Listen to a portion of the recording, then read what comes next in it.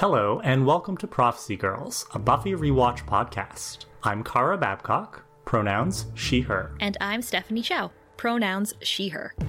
Join us each week as we break down every episode of Buffy the Vampire Slayer from the beginning. This is a spoiler-free podcast, and we're currently on Season 2.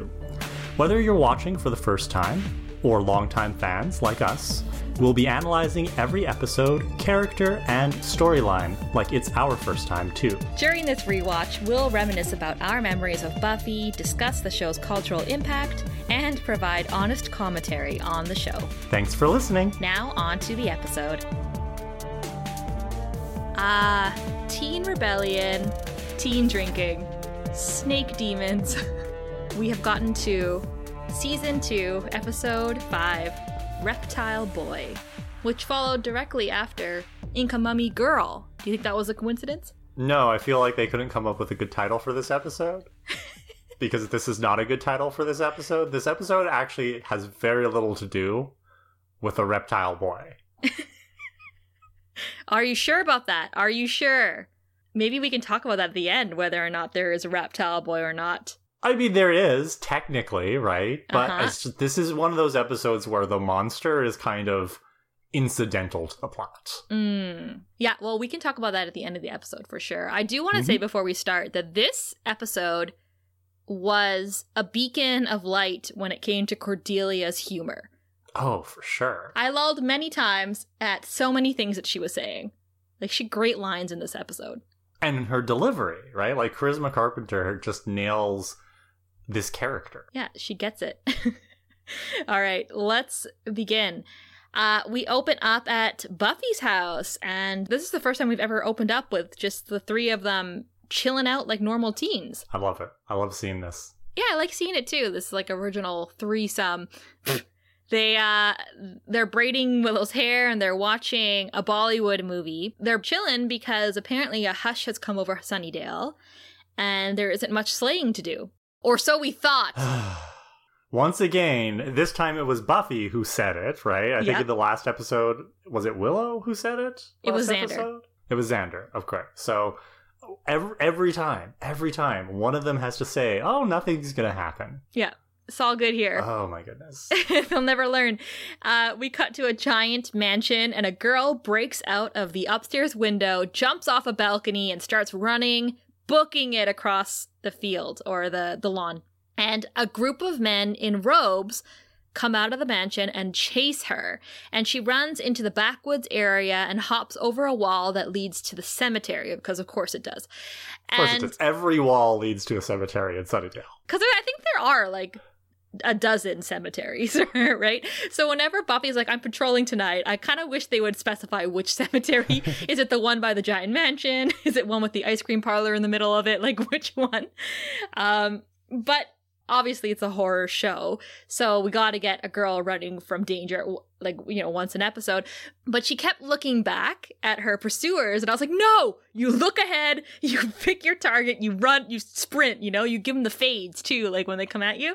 But at first she was doing really, really well, but then, yeah, jumped over the wall. Somehow, the best looking guy out of all these guys in robes had outsmarted her and was already waiting in the cemetery for her and stopped her.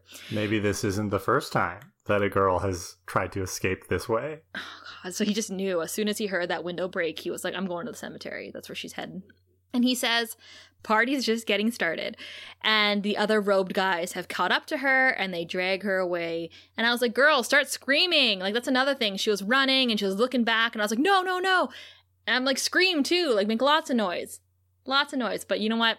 When I was watching this episode a few days ago, I texted you because somebody in the credits was called Todd Babcock. And I was like, is that your cousin? Like, do you know him?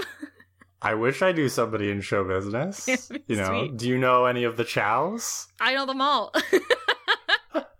We're a tight group, us Chows. So, next day at school, Cordelia is taking advice from a Dr. Debbie in a magazine about how to speak to men. And apparently all you gotta do to speak to men, listeners, write this down, eye contact, and you need to really listen, and you need to laugh at everything he says. And she shows us how she does this by letting out the fakest laugh one could ever hear. And Willow and Buffy are also walking down the hall, and they're talking about how Buffy has been having crazy sex dreams about Angel for the past couple nights. And I was like, yes, same. I was going to say, you could relate, right? Yeah, Steph? I get that. Yeah. Like, what's weird about that, Buffy? That's it's like any other night for the chows out there.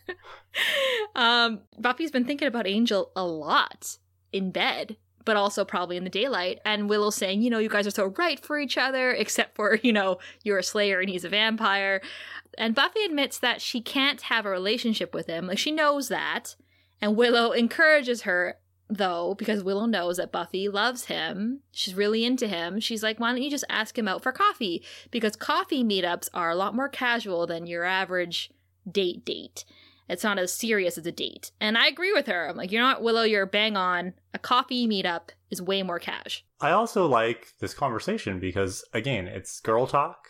It's Buffy and Willow talking about normal teenage life, not about Slayer duties. So, yes, they're talking about somebody who's a vampire, but it gives us this insight into the friendship that they have. And that's really nice. Yeah, you and I are always big fans of when they have their girl talk about boys, So then, of course, Xander comes up behind them and is, starting to interject into their conversation.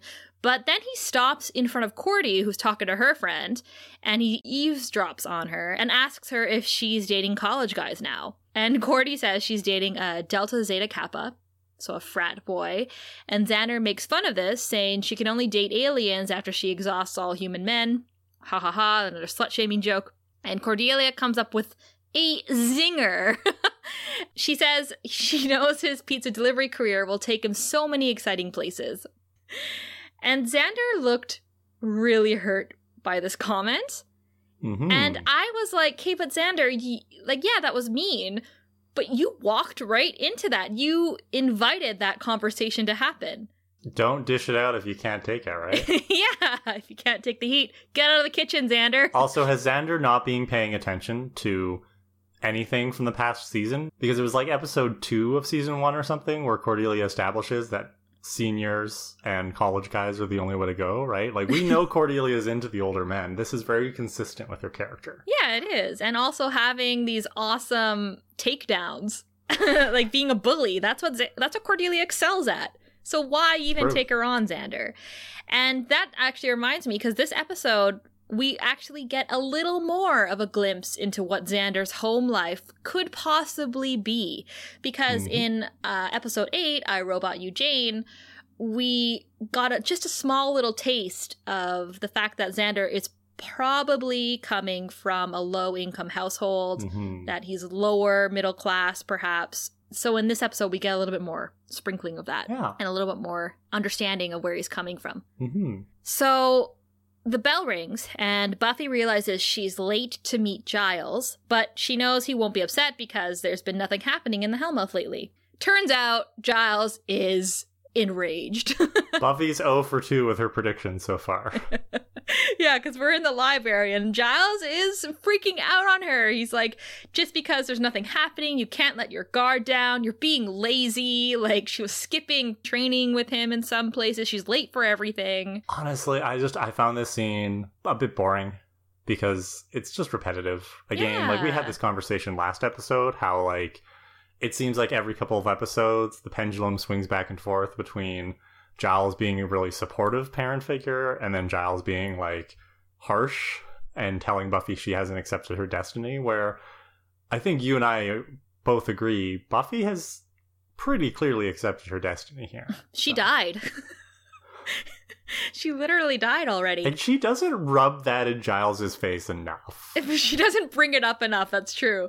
Possibly because it's traumatic for her, but I do agree with you, and I think that Giles, this attitude from him, this need to push her, I get if it came directly after she died. But the fact that it was downplayed for a couple episodes, and then the last 2 episodes really ramped up, is like whiplash. It's like, I don't know why you're pushing this so hard. We already know all this. And Buffy reminds him that he doesn't know what it's like to be 16 and a girl and a Slayer. And also she admits that staking vampires is hard for her when she's starting to have feelings for one. And Giles just gets really stern. Again, he gets like overboard and he's just like, sometimes in life we gotta do things we don't like. You have to be here tonight with me for hand-to-hand combat. Then you go patrolling. I don't want to hear anything about it. You're not going to be late. Like, he gets really, like, dad angry at her. And then she starts pouting. Like, literally starts pouting at him. And he's like, that's not going to work. But clearly, it's affecting him. I will say, as a teacher, I do empathize with Giles here and sympathize with him because it is a struggle when you're teaching students, especially students who are very young and inexperienced so far in life, to walk that line between being stern and demanding the best of them because you know what they're capable of versus being flexible and understanding and giving them the space to make mistakes or to take breaks because that's good for your mental health, you know? So I get the struggle that Giles is going through here. And I think the show does a really good job of getting that across to us. Yeah, we can definitely see both sides. And after school, out front, Buffy is indeed dawdling with her friends. Just a little taste of rebellion we're getting from Buffy just by purposefully not meeting Giles at the exact time that he told her to. We do know from School Hard that she was the second baddest girl in school, and now that Sheila's no longer there, I believe Buffy is the baddest student at Sunnydale. She's so bad that she dawdles. True. And where is Sheila? What happened to her? We'll never know. A car pulls up to the front, a nice one. I don't know cars. It might be a BMW. Couldn't say. Cordelia goes and meets it, and there is the robed guy, the good-looking robed guy, the Zach Morris-looking motherfucker, out front in the car with his friend, and she calls him Richard.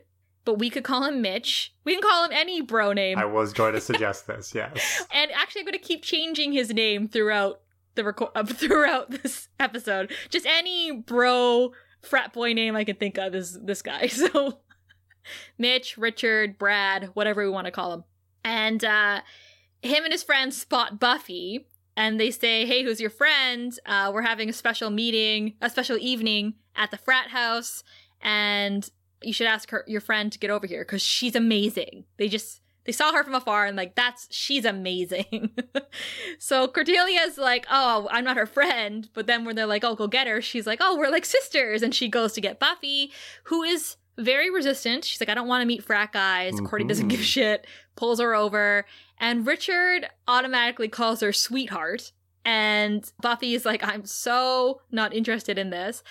But then Richard's friend, who is less handsome, but nicer and politer, starts to apologize for Richard's bad boy behavior, because this is a nice guy, right? Like, we can tell already, this is going to be a nice guy.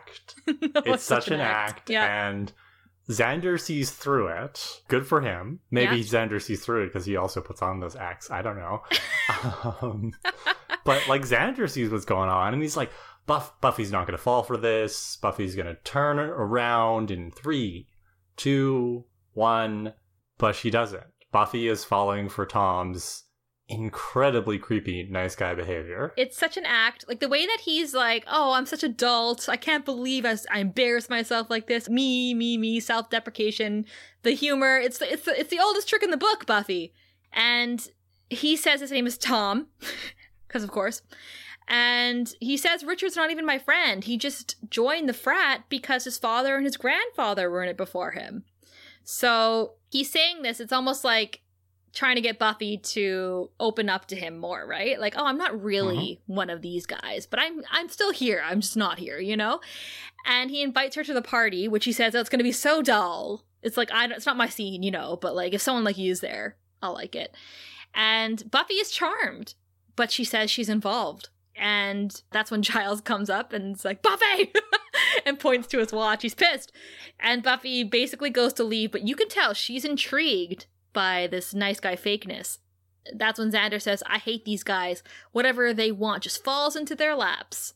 Xander was going to be jealous of Tom no matter what, but it's that added frat boy, rich boy sample pack of these boys in front of the school that Xander doesn't like. I'm with Xander on this one. Yeah, well, yeah, because we know that obviously Tom and Mitch are pieces of shit. So we cut to Buffy and Giles training. I don't even know why Buffy and Giles train like this, because Giles, you are in no match. I don't know, like capture a vampire and get her to practice on that or something, right? Like just like what you helping her like this doesn't seem practical. And I think he knows that because he's like, okay, off to the cemetery with you. So Buffy picks her favorite cemetery and she patrols it that night. And she finds a bracelet that has ENT on it and it's broken. And she's suspicious of it because Buffy is a really good slayer, I guess. But like if I just found a bracelet on the ground, you'd be like, okay, whatever. But Buffy's slayer senses are tingling. And it's very helpful that Angel shows up just then to say that he smells blood on it because he's a vampire and he's got heightened blood smells. Ooh. Yeah. So Buffy takes this moment because he's here to invite him to coffee. And Angel is kind of like, oh, it's like a date? And she's like, no, because that would be far too honest for her to admit that it was a date. And Angel's confused and Buffy panics and it's a really awkward conversation. And then it takes a turn and Angel's like, I knew this was going to happen. You're 16 years old. I'm 241. You don't know what you're doing. You don't know what you want. That's very patronizing. It is. You know, it's not a great thing for Angel stans like me to hear a conversation like this because, like you just said, Angel, you're being super patronizing because you've already kissed her. You've already taken it to that extra level. And then for the better part of the end of season 1, you avoided her because you knew that you both had feelings for each other and you did the mature thing and kept your distance. But for whatever reason, now that she's back in town, you're approaching her again. So to say that you knew this was going to happen, it's like, well, then you also knew how to avoid it. Exactly. He does nothing to set clear boundaries and parameters for the relationship he does want to have with her or thinks that he can allow himself to have with her. So this is on Angel because, as he said, she's 16. She's new to this. She doesn't really know what she's doing. But instead of saying it in a patronizing way, buddy, you should account for that in how you behave around her. And he's not. So, boo Angel. Boo my precious boyfriend Angel, because, you know, you've already kissed her. You've already had these weird, sexy dance-offs. You've already held hands with her. And now, for whatever reason, having a coffee is just too far for you. I mean, coffees lead to kissing, and kissing leads to sex. And sex leads to having a cigarette in bed the next morning. You know, it's a slippery slope, Stephanie. Yeah, and that's the thing too, because he says like if we do this, if we go on this date, one thing will lead to another. And like you just said, like, yeah, does he mean sex when he says that? Does he mean an inevitable breakup because he's a vampire and she's a human? What does he mean? And Buffy says, well, one thing already has led to another, which is so true. And it's too late for this because he's already done all the steps that have led to this moment of her getting hurt and putting herself out there. He says he's trying to protect her. It's like, but you're not. You did, but now you're not anymore. And then he says, this isn't some fairy tale. First he aggressively grabs her and then says, this isn't some fairy tale. When I kiss you, you don't wake up from a deep sleep and live happily ever after. And Buffy says, no. When you kiss me, I want to die. And then she runs away. She takes off. And Kara, like, I'm only human. So I love the melodrama of this whole thing. Like, this is who I am and I make no apologies. But I don't know. It's just really unfair. It's really, like, Angel, he's not taking into account that a lot of what Buffy's feeling and why she's pursuing a coffee date with him is his own actions. It's his own doing. Mm-hmm. He chose to be there that night. He doesn't understand how incredibly irresistible he is.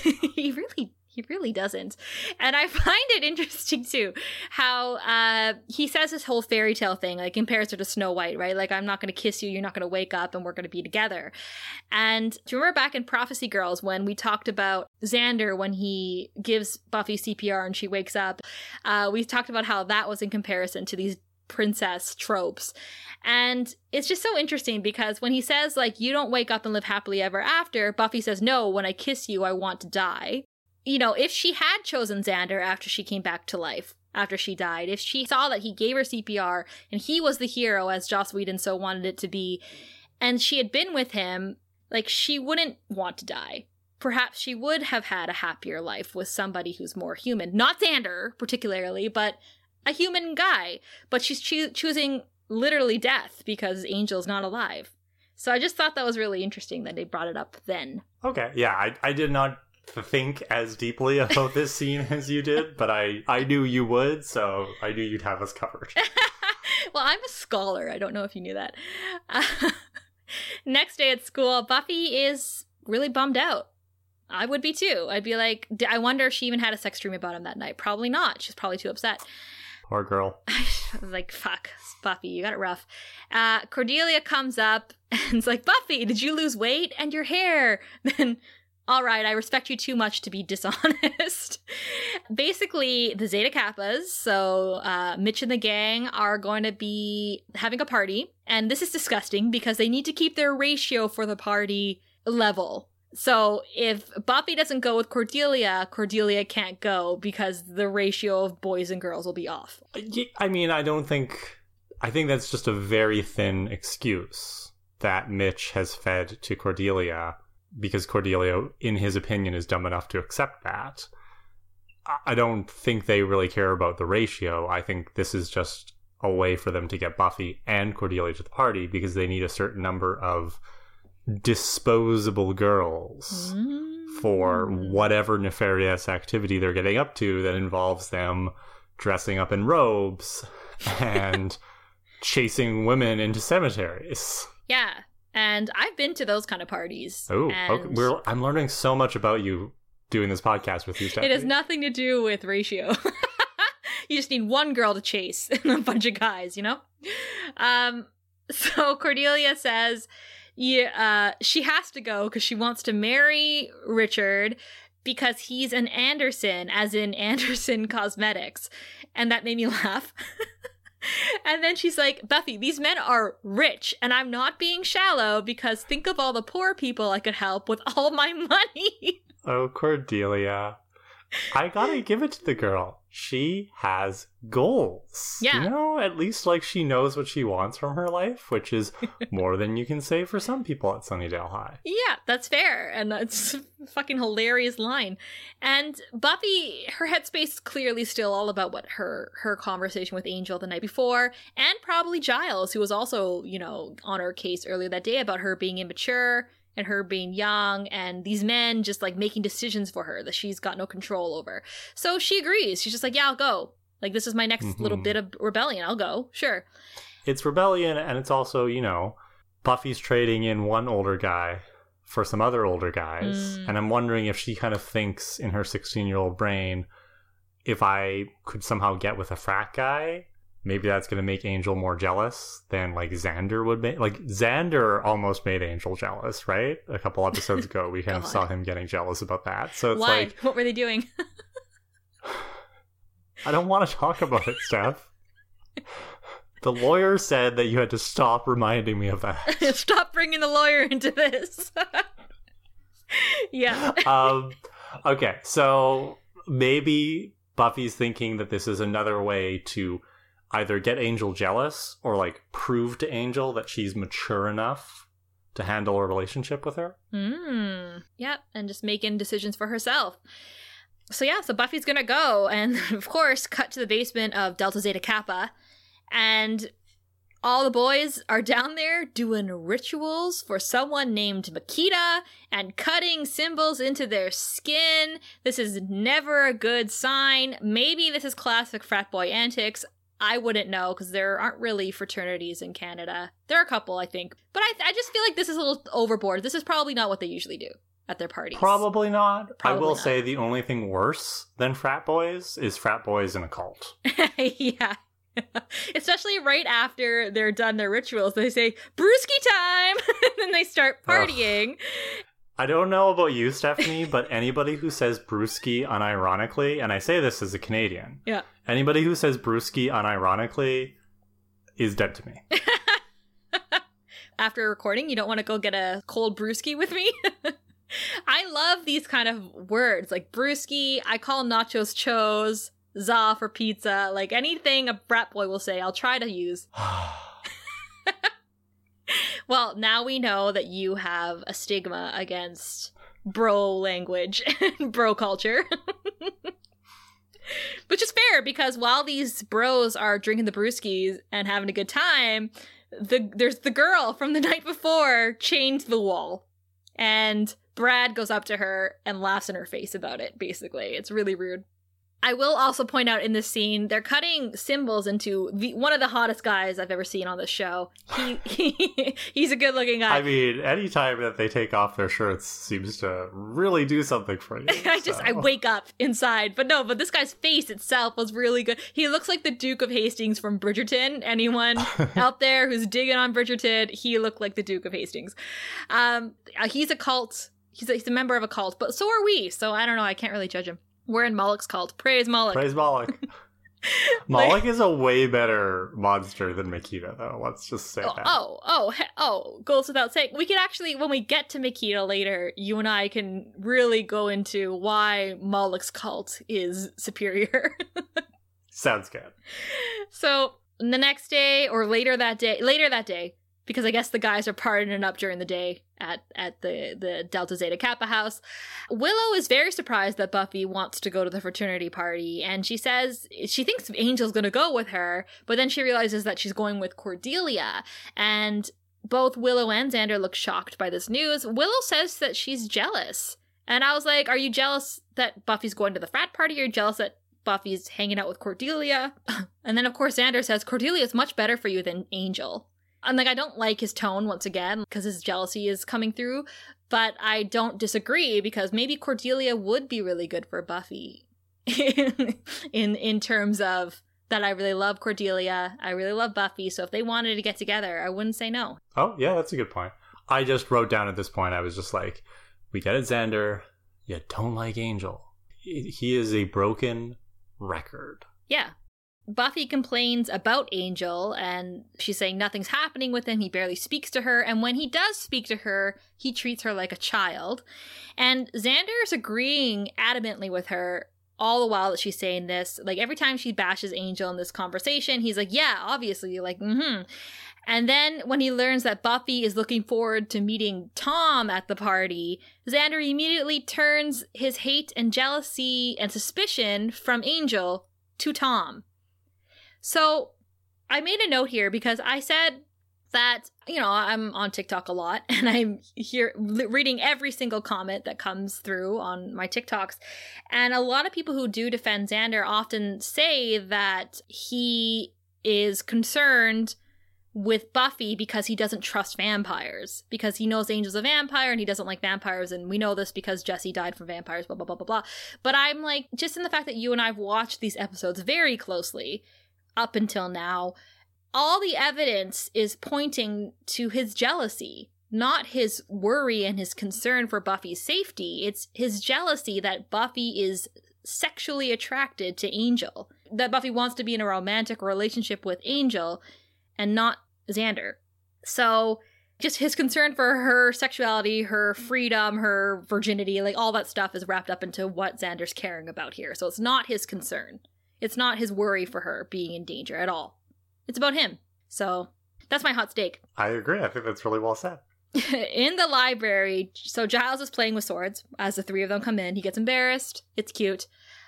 He asks how it went the night before, and Buffy says she found the bracelet. And again, I know the bracelet has blood on it, but I was also kind of like, this would just does not seem suspicious to me. Right, but Buffy can't see the blood, right? Because Buffy tells them there's blood on it, but it's not visible, and that requires her to explain that Angel showed up last night. So, then Xander gets another jibe in, and it's just like... It's a setup. And here, Xander pissed me off again, and I also have to throw in that Willow says she's seen something like the bracelet before. But, yeah, Xander immediately says that Buffy should make the rounds tonight, and he's, trying to cock-block her from going to this frat party. And Giles, of course, agrees, and these men are talking about Buffy and what Buffy should be doing and making plans for Buffy right in front of her. That's what I noticed about this scene as well. It was very frustrating. Very frustrating. And so when Buffy's response to that is to get out of it by pretending that she's not feeling very well, she thinks she's got something. Yeah, I think her she says mom's something sick. like, yeah, exactly. Joyce is sick. Joyce. And Giles immediately kind of walks it back. And it's such a transparent lie, but I don't blame Buffy for this at all. No. And this is the thing, too, because when Buffy makes this lie, Willow's eyes go really big. Xander even says, Buffy, this is more important than... And then, of course, Buffy shuts him down because she wants to go to the frat party. But again, Xander's trying to stop her from going. And it's like, shut up, Xander. It's like, stop it. Because once again, you're doing this out of jealousy and not out of concern for Buffy's safety. So, well, can you imagine if an older, sorority girl invited Xander to a sororal party? And how quickly he'd fucking go? And this is the thing. So they go out into the hallway, and Willow and Xander are shocked, especially Willow, that Buffy would lie to Giles. And Willow expresses this shock, and later, it comes out in a visceral way that she knows that Buffy lied. It makes Willow uncomfortable. And Willow is the one that has to actually deal with the lie later. But I like the idea that they're shocked that she would lie to Giles, because Buffy lies all the time. I've said this before. Buffy's a liar. She has to be. She's not always good at it. Yeah, exactly. That's what I was going to say. She's not always good at it, but she does it. But she doesn't lie to Giles. So the fact that she is lying to Giles means that she's switched from him being an ally, from him being one of the gang, the three, Xander, Willow, her, and Giles, to a parental figure. Because she's lying to him like she would lie to her mom, like she would lie to Principal Snyder. So it's a change. That's a change in the way she's viewing him in this particular scene, in this particular episode. And Willow, it shook her, because she's kind of like, if Buffy can lie to Giles, one of us, then surely she can lie to anybody. She can lie to me. She can lie to Xander. Yeah, so I think that's interesting. I like that take and the way that these dynamics of this friendship group, or this unit, this team, this gang, how it shifts sometimes depending on how Giles is acting. They're grown up. Yeah. They're getting older, right? They're not sophomores anymore. They're juniors. And we're going to see that throughout the season as other things start to happen. But yeah, so Willow says she's heard wild things happen at these parties. Drinking, older guys, probably orgies. I'm very curious what Willow thinks an orgy is. Yeah, and that really escalated. Drinking, okay, yeah. Older guys, yeah. Orgies! Well, and I like how she skips right over the things that would actually be at a frat party. She's right about the drinking and the older guys, but it's probably not an orgy, but probably lots of drugs, right? Yep. There's going to be the date rape drugs. There's just going to be lots of party drugs. Probably weed as well, right? There's going to be Ooh, weed. The devil's cabbage. I mean, Buffy's familiar with that because of her mom. Buffy's had her fair share of battles with weed and what it does to people we love. But, there's the drinking games. Sometimes there's fights and stuff, right? There's parties of that sort. It's interesting to me that obviously Willow has this view that it's all about the sex and stuff, but actually it's more just about people being in a big group and doing really stupid shit. Yeah, and getting rowdy. God, I want to go to a party. It's been so long. I want to go to Brad's party. Buffy says that she saves the world 7 days a week. Once in a while, she wants to have some fun, which is what tonight will be. And fair enough, Buffy. I mean, do I think this is, your ideal version of fun? No. But I like that you are standing up for yourself and saying, I fucking want to do a normal thing. I want to do a normal teen thing. Yeah.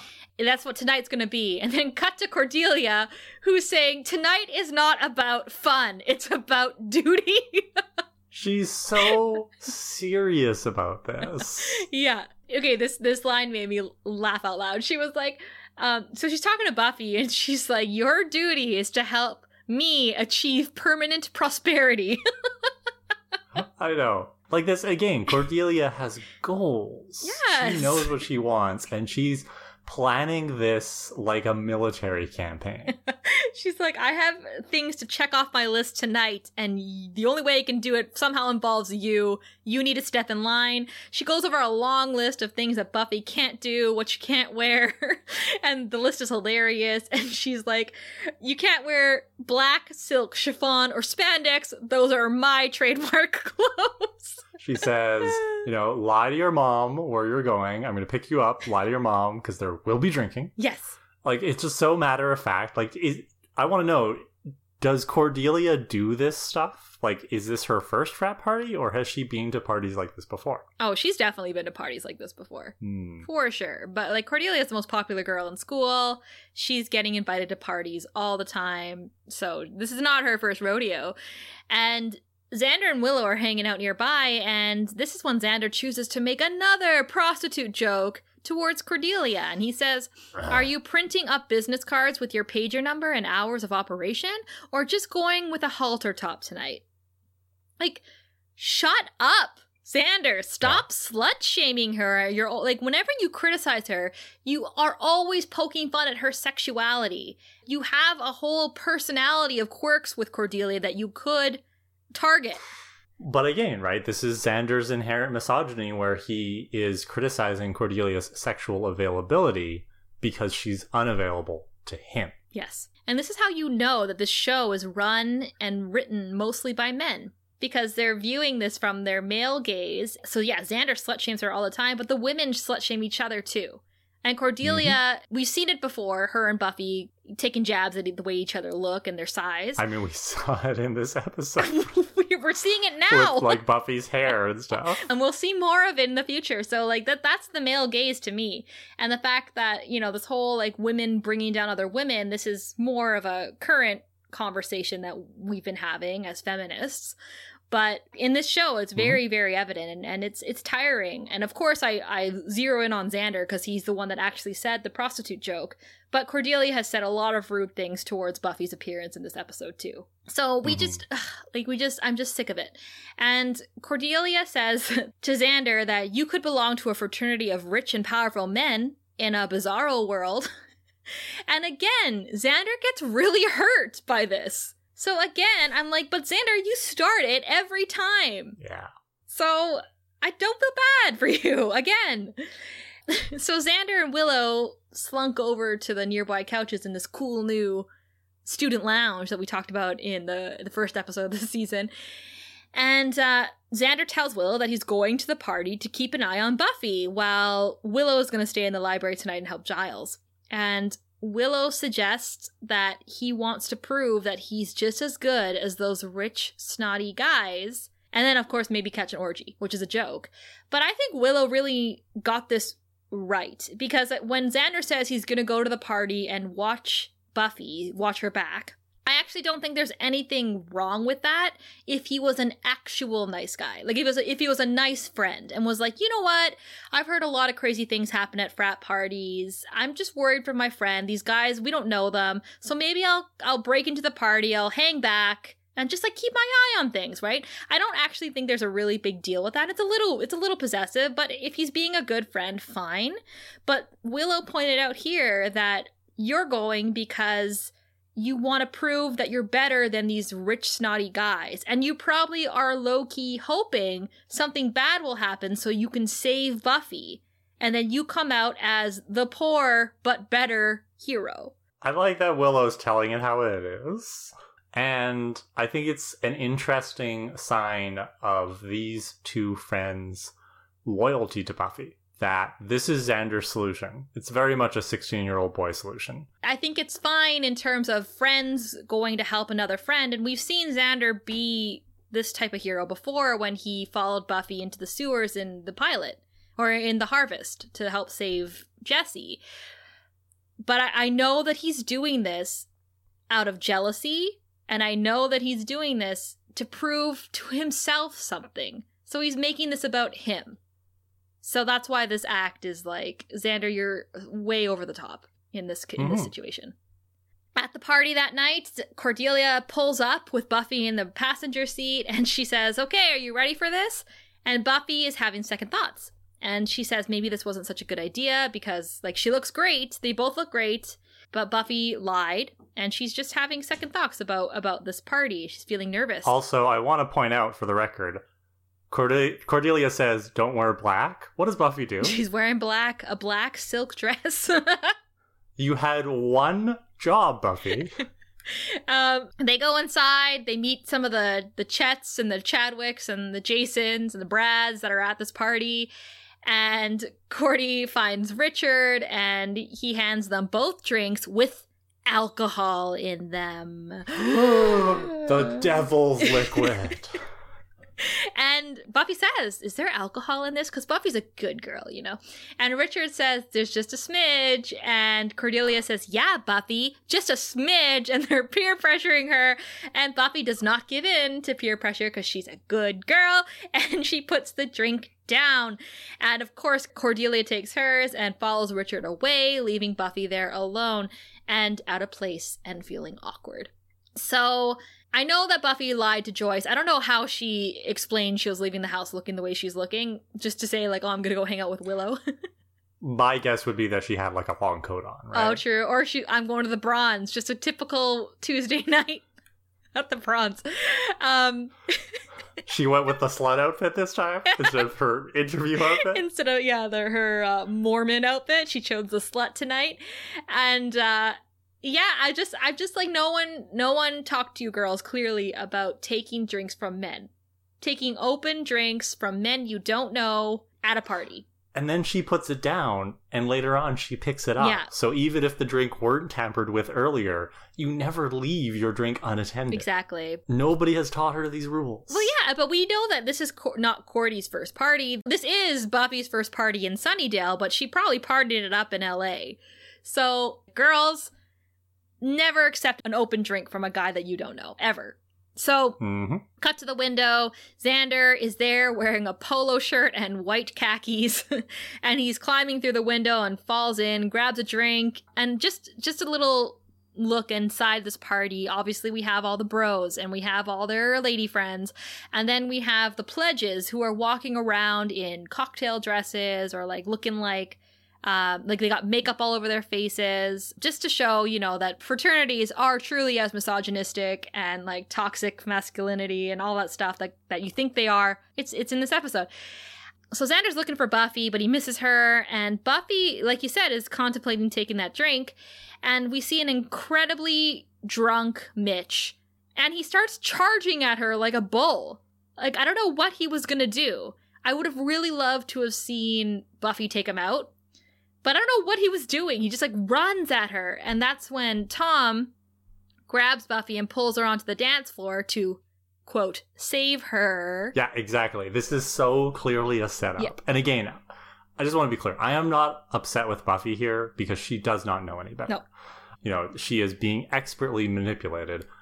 All of my anger is directed at these frat boys who are being predatory towards a 16-year-old girl.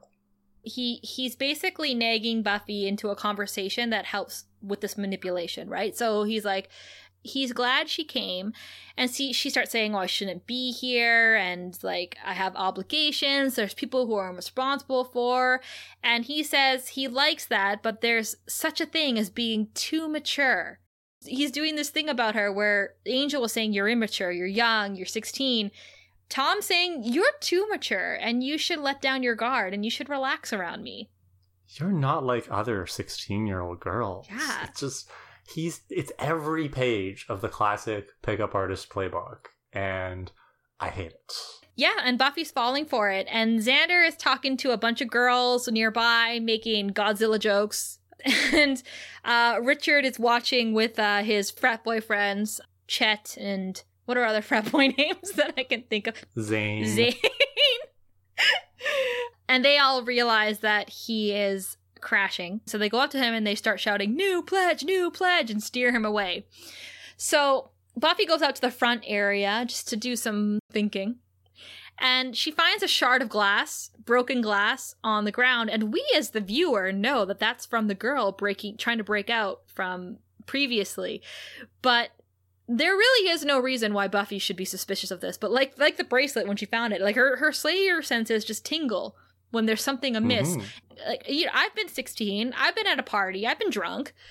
If I found a broken shard of glass on the ground, I would never think anything of it. I'd kick it out of the way and be like, hope no one steps on that. You know what I mean?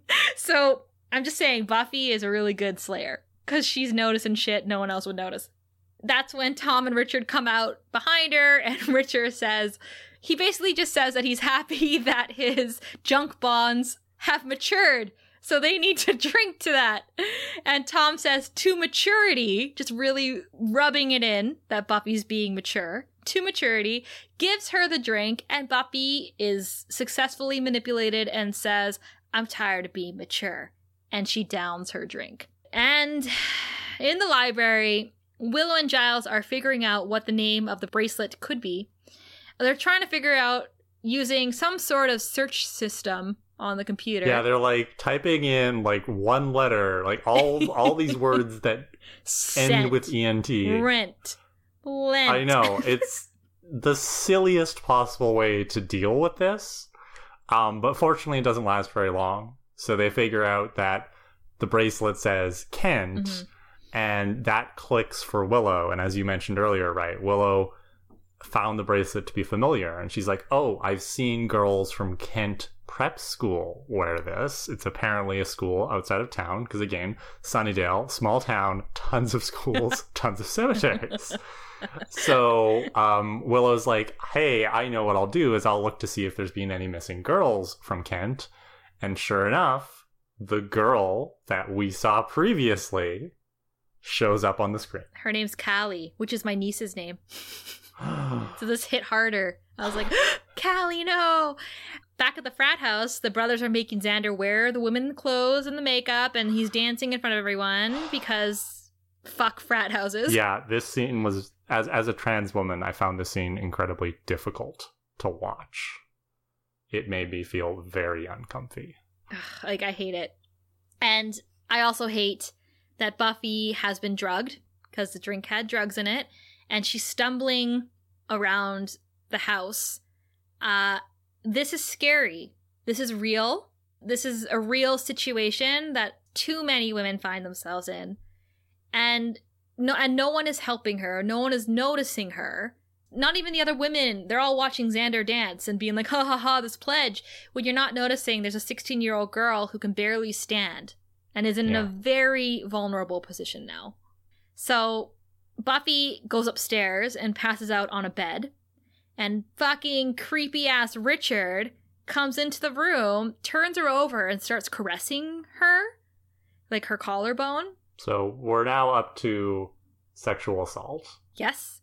The drugging, and then her being passed out in a bedroom, and a guy creeping in and taking advantage.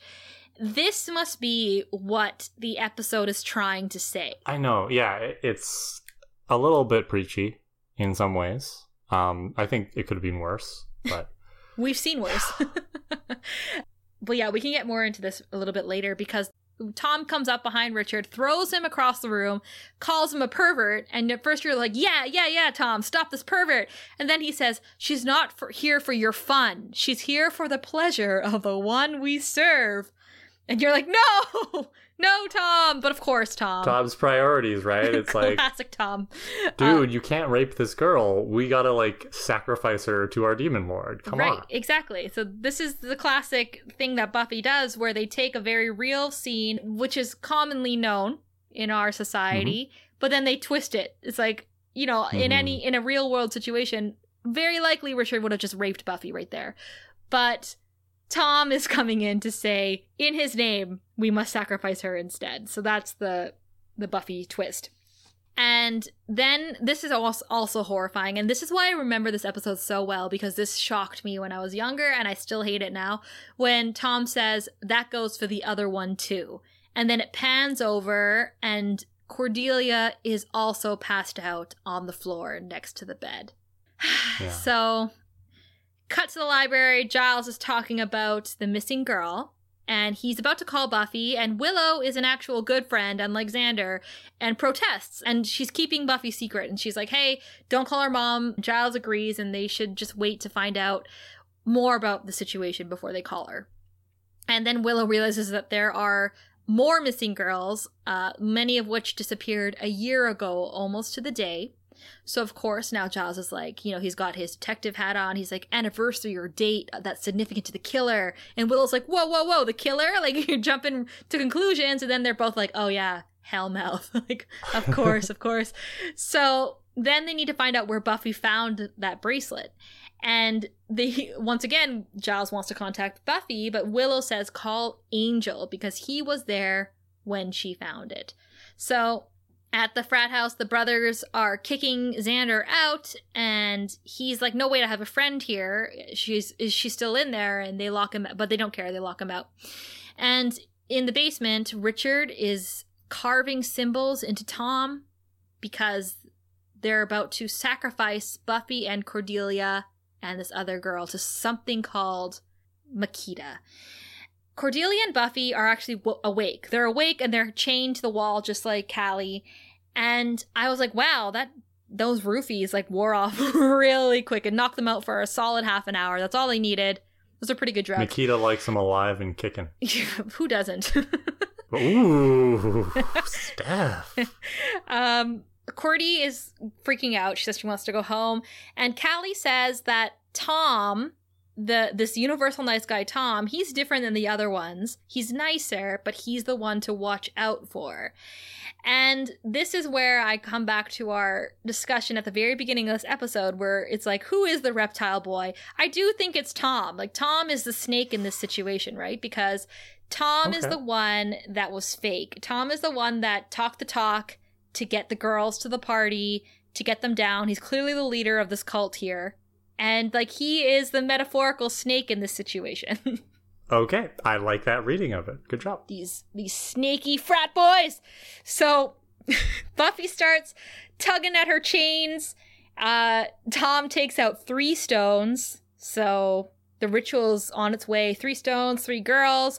Cordelia, I did point out here, Cordelia does say very cruelly to Buffy, why'd I ever let you talk me into coming here? I laughed at this line because it's classic Cordelia, right? Where she's transferring and she's basically saying, like, I'm only in this situation because of you, Buffy, which is untrue, but I think Cordy genuinely believes this. Yes. Yeah. I know. I was like, okay, Cordy, that's really fucking unfair, and you're so wrong. But you're right. Like, Cordy would reinvent reality. So, I don't know, Cordelia. I love you so much, but, like, that was low. Mm-hmm. So we cut back to the library, and who has joined Giles and Willow? Steph's boyfriend. Angel's there, and he's not casting a reflection, and Willow's noticing this for the first time, asks him how he shaves. Willow coming in with the important questions. It's a valid question. It is, but I was also like, does he grow facial hair? That is also a valid question. I don't know. So many questions about Angel's physique that I'm sure you would love to explore more intimately, Steph. And I will. Oh, I will. And this is my favorite scene in the whole episode. I think Willow kicks ass here. So Angel says he found the bracelet near the south wall. That's when they realize, hey, that's near the frat house. And then, hey, they should go there and explore. That's when Willow spills the beans and says that Buffy is there with Cordelia. And Giles, of course, says, she lied to me? And Angel, of course, says, did she have a date? These men. And these fucking men. So Willow goes off. And I just want to say, I love you, Willow. Because we still haven't got the Willow episode we deserve. Nope. But in every single episode of this season so far, Willow has said or done something that is just so precious and so erudite and so, good for you, Willow, because she's basically lecturing these 2 grown-ass men, and she's like, like, how dare you tell Buffy you're not going to have coffee with her, and then she turns on Giles and she's like, and you, you don't let her do anything. It's just work, work, work. And, you're going to kill her with the pressure, and I think she makes a comment like something about her age. She says Buffy's 16 going on 40. Oh, yeah. Because of all the responsibility. It's just such a good speech. Yeah. And because Willow is normally the quiet one, we don't expect this vociferousness to come from her. Yeah, and she actually tells Angel something super true, where she's like, okay, you're gonna live forever. You don't have time for a cup of coffee? Yeah, and then she, so good. As quickly as the burst comes out of her, she calms down, and she says, okay, I'm done now. I don't feel better. Let's go help Buffy, right? And yeah. I love that she acknowledges that her yelling at them has not improved anything. Good for you, Willow. Let's go find Buffy. Exactly. I do wish Xander was here for this outburst as well, because she also needs to tell Xander off, but we can't have it all. We'll get there. Xander is talking to himself as he walks down the driveway, and he's still, shirtless. He didn't put his clothes back on after they handed it to him. I was like, that's weird. But he's saying, if you listen to him monologue, he's just like, one day I'll have money, prestige, power, and on that day, they'll still have more. And I was like, true. That's when he notices Cordelia's car still there, so something is afoot. In the basement, Tom is doing the ritual chants for this mysterious Makita. Apparently, Makita is the one that has given them their wealth and their possessions and their power and their place in the world. So here's where we know that Makita is the reason these guys are so powerful and rich, and their fathers and their grandfathers were powerful and rich. They've been doing this ritual for years and years and years. And it is a cult. And it rivals Moloch's cult in terms of numbers and perhaps style of robes. But Moloch was about love. It wasn't so much about power. Moloch was so pure. He just wanted to snap your neck. He didn't really want that much. No, he just wanted you to declare your love, and then he said he'd give you everything, and then he broke your neck. So, that's crystal clear instruction. Yeah. So, I don't understand Makita's deal here, but, praise Moloch. We're on Moloch's side. And Tom throws those stones into the giant well. They all start bowing, and that's when a giant snake demon that looks like a giant penis comes out of the well. Cordelia screams, and this is how I know this is a heavy-handed way to say that the metaphor for this episode is girls who go to parties and drink will get raped. Mm. And it's a giant snake that all these frat boys are worshipping, right? They're worshipping this giant man snake, aka their penises. And they already roofied the girls. They already got the girls where they wanted to be. Now they gotta set their snake on them. Yeah, and it's such a bad costume, yeah. And the actor doesn't say anything. This is my issue with this monster, Makita. He's just there in this bad costume going, podcast is a terrible medium for this, but I'm spreading my arms, right? And he's just making a face and he's just hissing and stuff. And it's just you're not scary. No. As you pointed out earlier, Stephanie, the scary people are the frat boys. Yeah, those are the real snakes in this situation. And I mean, it is Makita is basically a penis. He appears and he's just there. And we gotta do with it what we will. Yes, that is how penises work. Just happens to rise up, and now he's gonna eat Cordelia.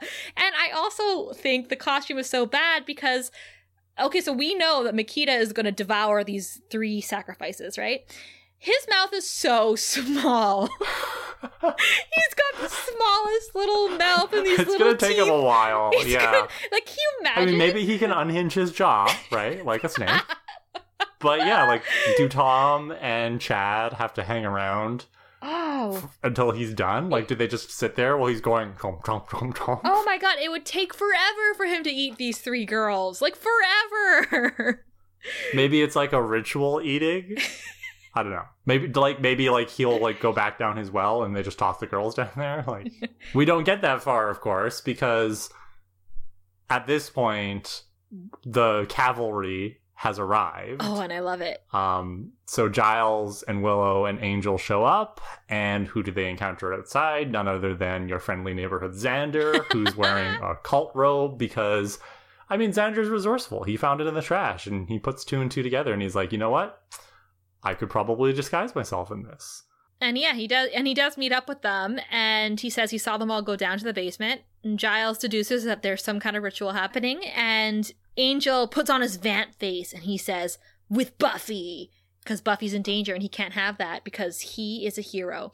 So, okay, what's funny about Makita too is that Makita's come out, you know, he's erected from this well, if you don't mind me saying, and he's just kind of like hovering around, like he's just kind of like, yeah, that's what watching. I meant. Like, he's useless. He like, does he even does he have to wait for them to finish chanting or something? I don't know. He's just kind of hanging out, and he's gonna attack Cordelia first because she's closest. And Buffy starts giving Makita sass. She's just like, "Hey, reptile boy, you don't want her. She's all skin and bones. Half an hour later, you'll be hungry again." And Tom says to Buffy, "No woman speaks to him." And I was like, "You misogynistic piece of shit." And then he backhands Buffy across the face, says he'll cut her throat if she keeps speaking. This is when Xander knocks on the door, and that big bull charger guy from before answers the door. And I'm like, "How come you're not down at the ritual, Zach? Like, why aren't you down there?" And he's not good enough. he's not. He yeah, got left out. He's too drunk.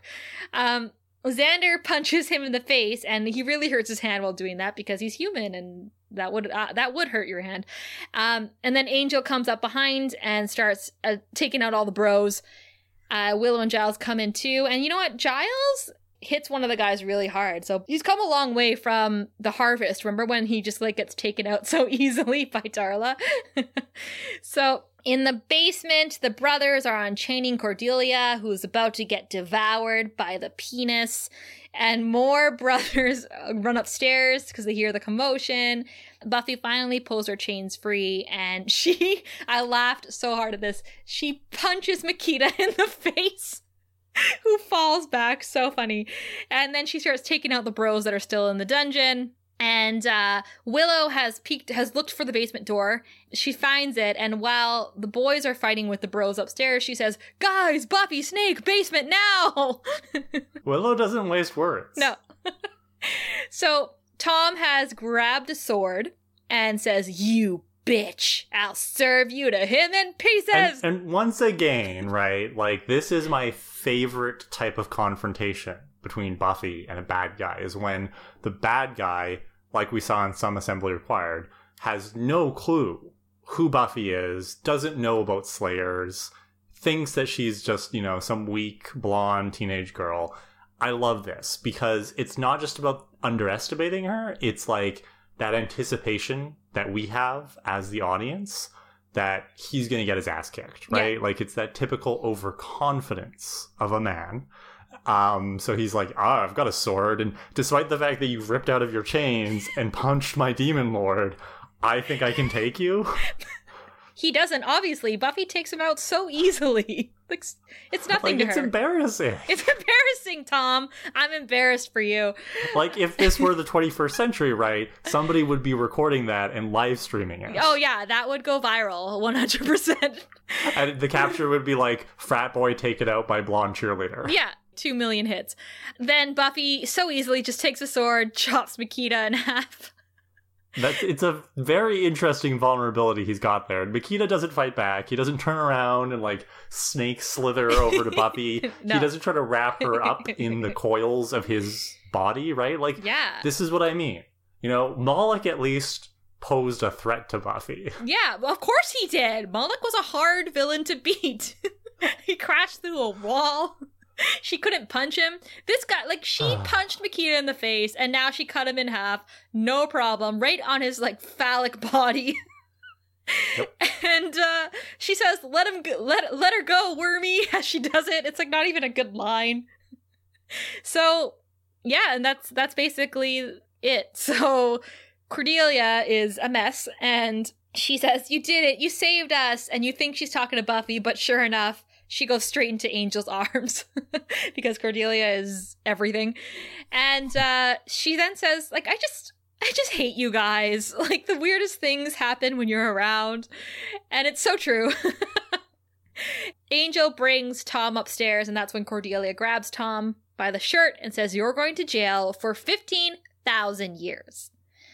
I mean, he should. He should, yeah. And that's when they all go upstairs, except for Giles and Buffy, who have a talk. And, of course, Buffy confesses and says, Dad, I told one lie. I had one drink. And Giles says, and you were almost devoured by a giant demon snake. So if he were to say, let that be a lesson to you, it would just be redundant at this point. So I have two thoughts on that.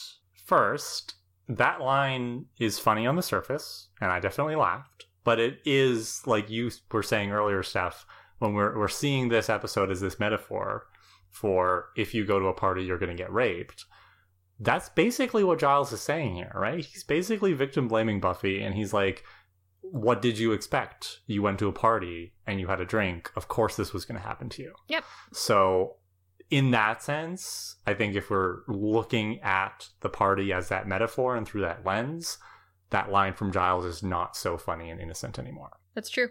Number two, yet again, for the second episode in a row, we see that Giles should just let Buffy do whatever the hell she wants to do as a teenager because, I don't know, she's got some kind of guardian spirit that always makes sure she ends up in the right place at the right time. Mm-hmm. Because, like, if Buffy had been a good girl and not gone to this frat party, Cordelia would be dead now, along with Callie, and these guys would have fed Makita, right? Like, Buffy was in the right place to be the Slayer, and that is, I don't know if you call it luck or destiny or whatever, but Giles should be picking up on this, right? And like, stop trying to control Buffy. She always ends up in the right place. Yeah, that's a really, really good point. And it actually makes me think that Xander must also have this magic fairy on his shoulder because he also was in the right place at the right time. Even though his intentions for being at the party were misguided, he happened to be there as well. Well, you know, and the guardian spirit is also the one, like, helping Giles and Willow type letters into the computer to find the right name. Like, Rent. There's a power in Sunnydale that's kind of like nudging and trying to help our heroes to work against the evil of the Hellmouth. It's almost like they're heroes written in a story where good things will more or less happen to them. But okay, now we're getting really meta. So yeah. Buffy and Giles have this exchange, and he gets a little vulnerable, right? And he's like, you know, I drive you hard because I know what you're going to face, which, again, we get it, Giles. We get it. You're her watcher. You feel responsible. Yeah. Chosen one, vampires, weight of the world. We hear at the beginning of every episode. Blah, blah, bubbly, blue, blah. So, but he backs off a bit. He's like, okay, you know what? I'm going to give you a little bit of space. So they've reached a détente. Yep. And, you know, they leave the basement, and presumably Makita's body is just going to stay there until the corrupt cops who know about the monsters or whatever show up. But we cut to the Bronze. Yeah, which, okay, next day? 2 days from then? Well, I mean, yeah, time is weird, because we'll get to that in a moment, I'm sure. But first, we see Cordelia interacting with the same character that we saw in the last episode, the really short guy. The little guy. Yeah, he almost got his life sucked out, and now he's, like, courting Cordelia. Wow. And he gets a name. She calls him Jonathan, and she treats him horribly. So Cordelia's feeling better. Yeah, and Jonathan's feeling good, because this is the second most beautiful woman in the world wanting time with him in a couple weeks. So, good for him. You notice, Kara, that Jonathan brought Cordelia the Bronze Special, which is a baked good on a plate. I'm still trying to figure out the Bronze cuisine here. Which we haven't seen since season 1, but I'm glad to see the Bronze doesn't change in terms of their cuisine. That's funny. And, yeah, so why I say, what day is it, is because Xander's reading the newspaper at the Bronze with the girls, and he's saying, All the brothers at the frat house were sentenced to consecutive life sentences. Investigators found the bones of missing girls in a huge cavern beneath the frat house dating back 50 years. So a surprising number of corporations whose chairmen and founders are former Delta Zeta Kappas are suffering from failing profits, IRS raids, and suicides in the boardroom. And then Xander says, starve a snake, lose a fortune, which I thought was funny. The justice system in Sunnydale is really strange. It's just fast. Because, as most of us know, right? Like, in the real world, when you're charged with a crime, especially a really serious crime like murder, your trial could take years. Years, and yeah. This is like, they go from being caught to being sentenced in, I would say it's been no more than a day or two, right? It's been like a couple hours. I wish it worked this quickly. I do. In the Buffyverse, shit works really quick and justice is served. Yeah, like, in the real world, these guys, like, their rich fathers and stuff would get them off. Yeah. Like, they'd hide all the evidence and they'd walk. In the real world, these powerful men did not commit suicide in the boardroom. They were murdered, just like Jeffrey Epstein in his prison cell. Everyone needs to wake up. He was murdered. But, yeah, like, I mean, I'm glad that it worked out fast here. It's just a little too convenient, Maybe tell us, like, in season 3 what happened with the guys. So Willow asks Buffy, has she heard from Angel?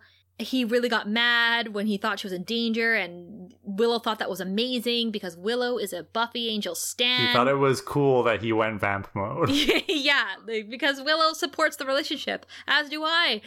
And Xander says, Angel, Angel, Angel. Does every conversation we have to come around to that freak? Just as Angel walks up behind him. And yes, Xander, it does. And Angel says, Buffy. And Buffy says, Angel. And Xander says, Xander. And it's just like, stop inserting yourself in. Stop! You jealous little toad. Angel then asks Buffy to go to coffee with him sometime. He's asking her out. And, if she wants to. And Buffy says, yeah, sometime. I'll let you know.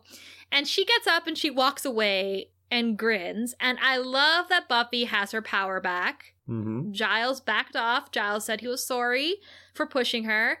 Angel is accepting her coffee date. But my thing was like, where's she going? Where did she walk off to? Was she off to go have another sex dream about Angel? I hope so. But it was a weird thing for her to just kind of be like, I'll let you know, and walks away. I mean, if Joyce found out that she'd gone to a frat party, Buffy might be grounded. Damn, you're right. But anyway, so this was an episode. Who's your hero? My hero is Willow. Mine was Willow too. Yeah, well, because she does so much work in this episode. She stays behind. She doesn't run off to the frat party like Xander does. Mm-hmm. She's like, no, I'm going to be the responsible one. I'm going to stay and do research with Giles, even though it's boring. And, of course, when the men are trying to say what Buffy should do and stuff, she stands up and she delivers that incredible speech. So Willow is the hero in this episode because she does her duty, but she also doesn't let people push her or Buffy around. And I like that she's the beacon of truth here, right? Like, she's spitting facts left and right in this episode, and I love it. Cool. The last episode and this episode are such filler episodes. So was Some Assembly Required, but I do feel like in Some Assembly Required, we got a tiny bit of progression. Inca Mummy Girl, the only progression was the introduction of Oz. Mm-hmm. This episode, the only introduction was a little extra nudge for Buffy and Angel to go on a date, which happens in the next episode. Mm-hmm. So also not really necessary. So I'm happy that we got some funny Cordelia. Some of the funniest moments for Cordelia so far have been in this episode. I'm happy we got that scene with Willow yelling at the boys. Just filler. Like 22 episodes of a season, you're going to get filler, but... It's not a particularly good episode, but it's also still just so much better than any of the filler season 1 episodes. Yeah, so I agree with you. All right, we have some hot takes. The first one is from Phoenix, who is one of the hosts of the Witch Bitches review podcast. And Phoenix is a real witch, and him and his co-host review representations of witchcraft in pop culture. on their podcast. So you guys should go check it out if you want to learn more about witchcraft. So Phoenix listened to Some Assembly Required and sent us this. Hey, it's Phoenix here. I want to bring up something problematic in Some Assembly Required that I forgot about until I started listening to your episode just now. Steph mentions Giles suggesting the culprit may be a voodoo practitioner raising zombies. This is a pretty common trope in media when any type of zombie, grave digging, body parts are involved in something. But voodoo is actually an entire religious system and closed practice. It highly focuses around ancestor work and is derived from a combination of different forms of African polytheism and blended with Roman Catholicism. Did I say that right? Catholicism. I'm not an expert on the subject by any means, but it definitely adds another layer to the racism that exists within the Buffyverse. In any type of fantasy show, it's really common to use witchy buzzwords to convey a certain type of image, so it's easy to miss if it's something you're not looking for. Thought you might want some food for thought on an otherwise throwaway scene in the episode overall. So, thanks, Phoenix. It's so interesting to know that it is a type of religion that people follow very closely. So, yeah, another situation where the writers just throw in something out of convenience without actually understanding or realizing that just because it's not prominent in Western culture doesn't mean it doesn't mean a lot to somebody somewhere else. Absolutely. So I'm glad when people point those things out, because we're definitely trying to point that out as we go along, and inevitably we will miss things. So keep those kinds of problematic call-outs coming. Appreciate it. Who's next? Next is Spencer. Spencer has been listening, and after he listened to Nightmares, Season 1, Episode 10, he sent us this. Nicholas Brendan's record shows that he's a lot like Xander. Do the Prophecy Girls think he really puts himself into the role and that contributes to why Xander sucks? Or do you think he's become objectionable as a person after spending the better part of a decade performing as a piece of shit? Yeah. I don't know. I don't really think I've seen Nicholas Brendan in anything else. So I know that Nicholas Brendan has had a lot of issues following his time on Buffy. He has been arrested multiple times. Most recently, he was arrested for abusing his girlfriend. I think he choked her. Wow. He's an alcoholic. He abuses drugs. He has depression. He's been in rehab. Like, he's had a lot of struggles. Like, I don't know if he's a piece of shit or not, because I actually don't know the man, obviously. So whether or not playing Xander for so long affected his personality, I mean, I think that's really hard to say, and I think it really depends on the actor, how much of themselves they put into a role, and then how much of their lifestyle and their personal brand and their feelings of self-worth come from playing such a role and such a character on such a special show that ends after a long time. And I know that Nicholas Brandon didn't go and do too much after Buffy ended. He's been in shows and movies, but nothing as big as Buffy. So it's really hard to answer this question whether or not he was always this way, or I do think that from what it sounds like, he is probably deeply insecure. Yeah, I'm always nervous about kind of like attributing a character to an actor, right? But I think it's worthwhile pointing out that actors are often really problematic, because when you work in an industry that's all about image, sometimes you have trouble managing yourself as a person. Yeah, and especially if you're already struggling with your self-identity and your self-worth, and that gets wrapped up in Hollywood and all this fame, for sure that could lead to struggles down the road. I did very quickly look up a little bit about actors' headspaces when it comes to connecting or disconnecting from their characters, especially really dark ones. And Mark Seaton, a researcher in the Department of Theatre and Performance Studies at the University of Sydney, wrote a whole article about it. And basically what he says is that actors may often prolong addictive, codependent, and potentially destructive habits of the characters that they have embodied. So it can happen, but it really does depend on the actor. Cool. Well, thank you for sharing that, Spencer. And then we're going to finish off with 2 shout-outs to some users on Twitter. We have the World Wizard Crystal News podcast, who are a comedy fiction podcast about a news broadcast in a Dungeons and Dragons-like fantasy world. So that sounds pretty cool. Mm-hmm. I just wanted to give them a shout out because they've been sending us some really great comments as they listen to the episodes. There's just too many spoilers for future developments to share any of the comments specifically right now. But I wanted to acknowledge, we're loving that you're listening and you're telling us what you think. And similarly, we got a tweet from ACAB for Cutie. Love the name.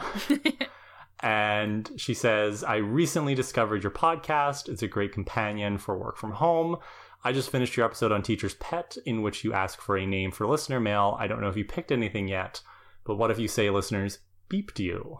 Ooh. So I thought that was cute. That is cute. Yeah. Finally, I've got my own hot steak. What? I know. I'm writing into my own show.